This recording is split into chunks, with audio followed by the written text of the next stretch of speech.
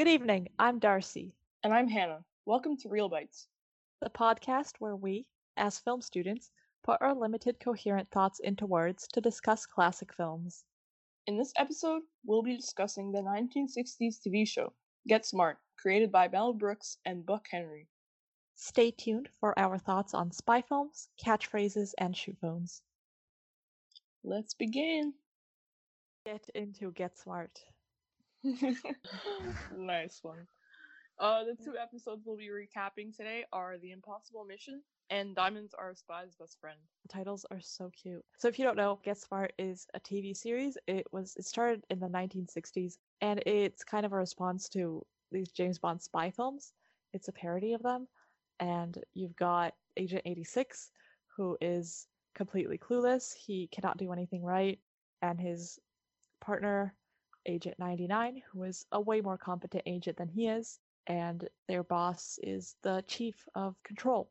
And Control is this government organization, top secret, of the United States. And their rivals are Chaos, which is the Eastern European organization. They actually call themselves the International Organization of Evil, I believe, which is, it's fun to have, villains which are proud of being Imagine villains. saying you work for this organization. Yeah. Literally the most evil organization, so don't mess with us. Yeah, and Control and Chaos, they don't stand for anything. They're written in all caps like acronyms, but they don't stand for anything. So The Impossible Mission, it's set in a television studio, and there's a bit of homage to Charlie Chaplin. They run around, and this is part of the fourth season, the best season, in my opinion. And this is the episode where Max, Agent 86, proposes to 99, and she accepts.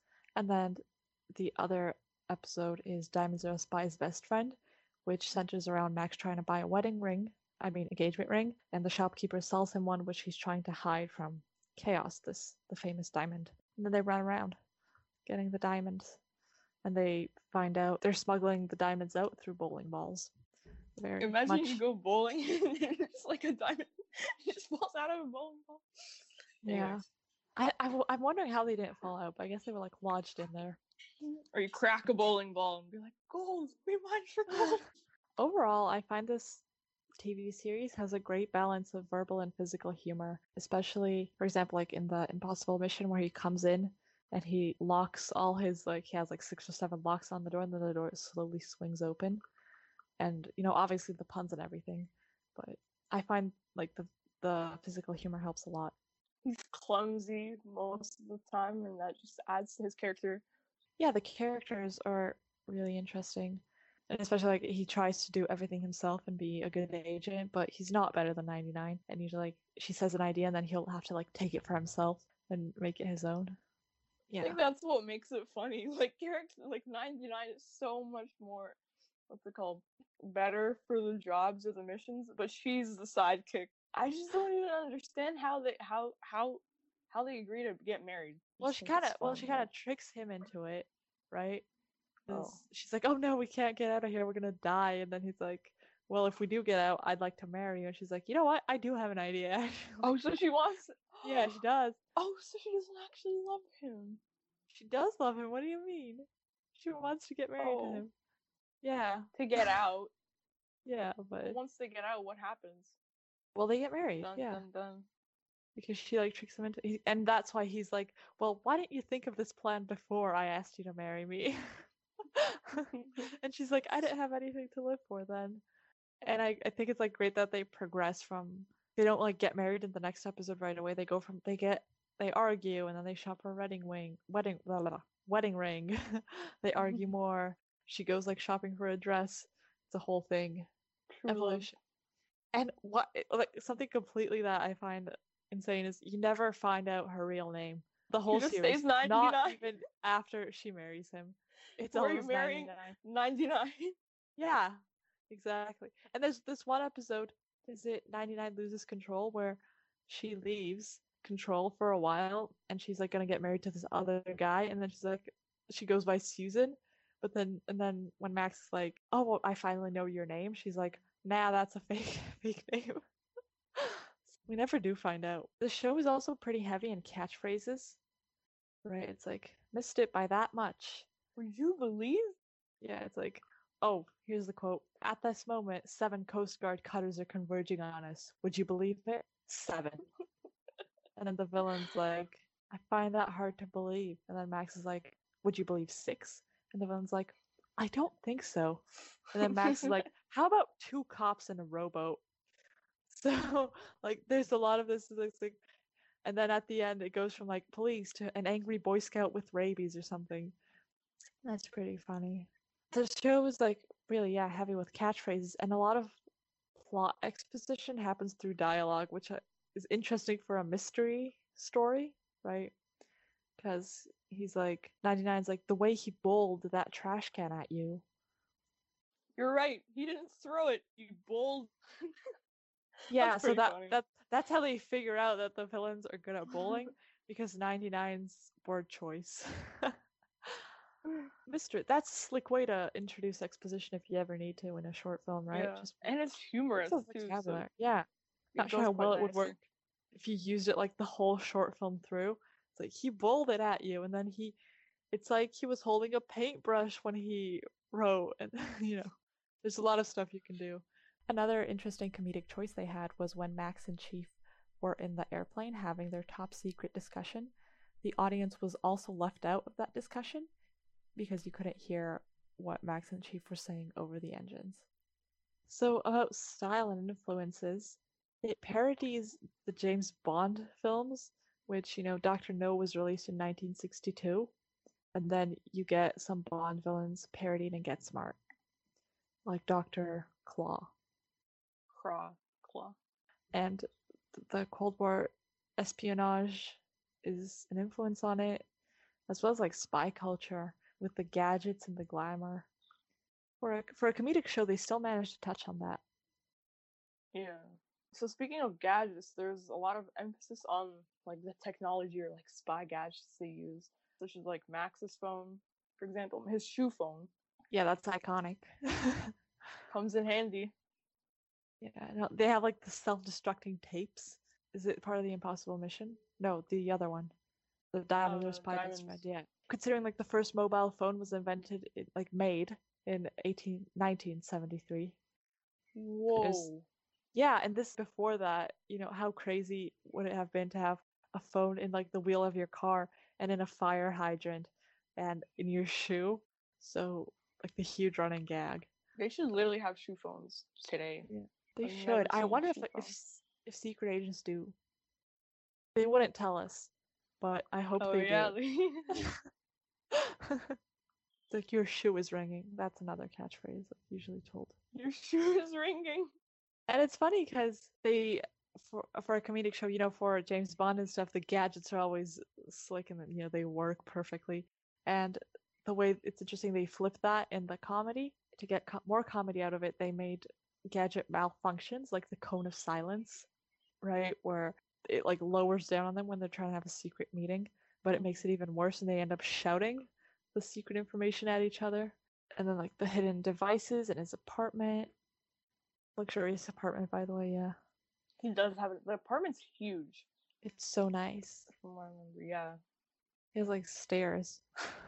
In the like 2-floor apartment or something. Like invisible walls. Also the concept of landline eavesdropping is touched on. I guess that was another Cold War fear and espionage trope.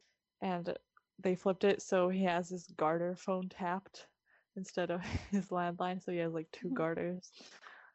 Again, that's a visual gag. Like, how would you tap a garter phone? The filmmakers probably had to decide, we'll just put another one on it. That's an interesting way to solve it. Mm-hmm. He figures out they tapped it by seeing the other garter. The intro is pretty long. There's a long title sequence.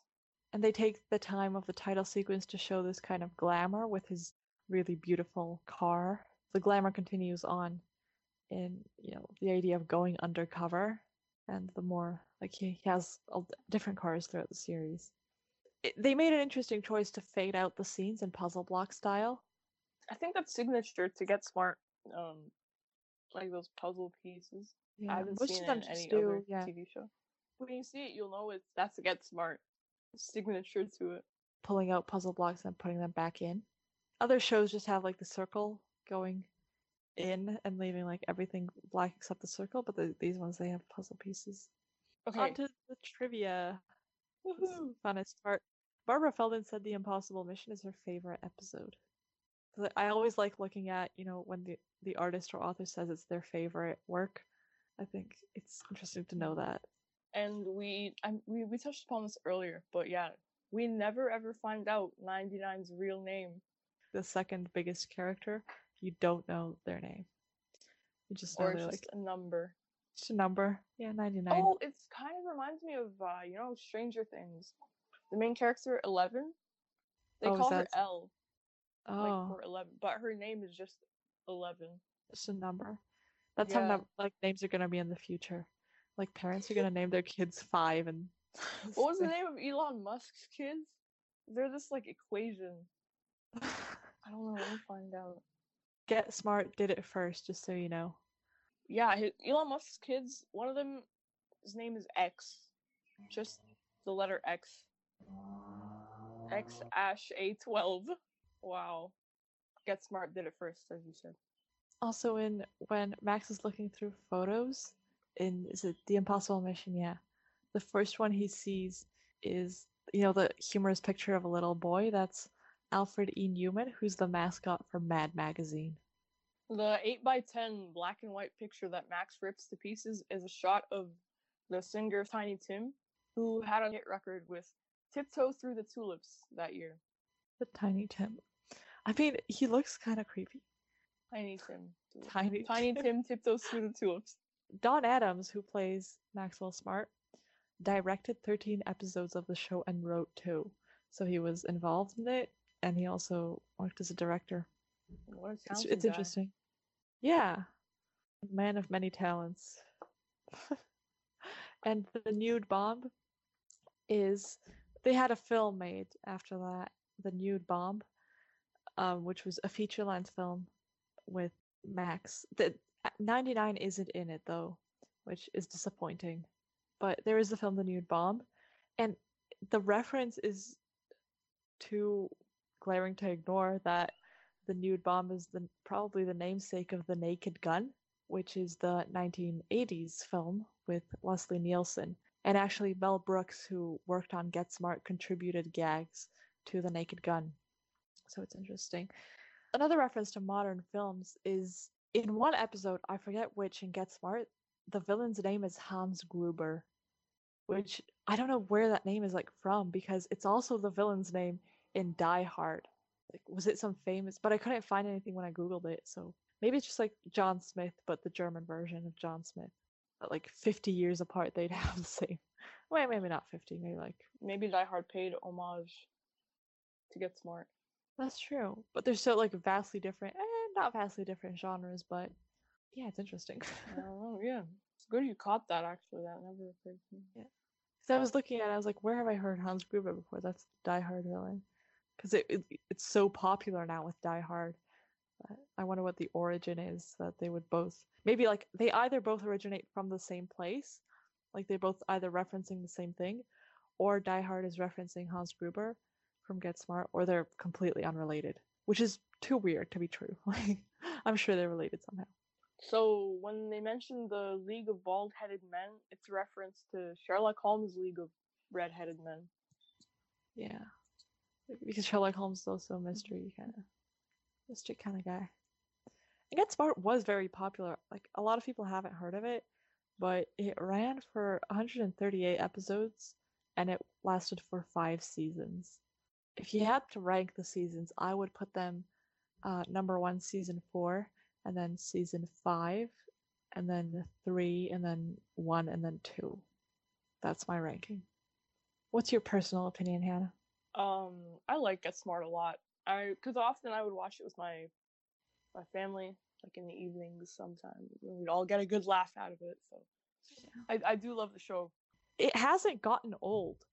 If you watch what's it called, West Wing, it was made in 2000, in the 2000s, but it looks like it was made in the 80s. I swear that show looks so old, just the way they talk and the way they dress and the way they hold themselves in West Wing is just completely ridiculous. And I don't know what's up with that. It has aged badly. It has aged like bad cheese. Get Smart has aged really well, and it holds up. It does put me to sleep though. I feel sleepy after watching it because you get like the same patterns of speech. Max's signature pattern of speech, and then 99, and then Chief, and it just kind of loops again and again. It's a nice way to fall asleep though. Not complaining. I think my family even started having inside jokes. It's like, hello, Yeah. this is chaos. Things like that, yeah. I love their little logo with the vulture on it. Yeah, as you said, I think it's timeless. It's always funny, to be honest. It doesn't get old. Yeah, I'm surprised the show isn't as well known as it probably should be because it's good. Well, for those of you listening, now you know about it. So if you haven't seen it, go check it out. Well, I guess this ends the episode. Yeah. You've been listening to Real Bites, the podcast where we discuss classic films in bite-sized episodes. This podcast is free to listen to, and as of now, it's available on YouTube, SoundCloud, TikTok, and LinkedIn. We'll be expanding to other platforms soon, so stay tuned. And you can find all the links to these social media platforms at realbites.carrd.co, which is spelled REELBITES.CARRD.co. Thanks for listening. And we hope to see you again next week. I gotta go, my shoe phone's ringing.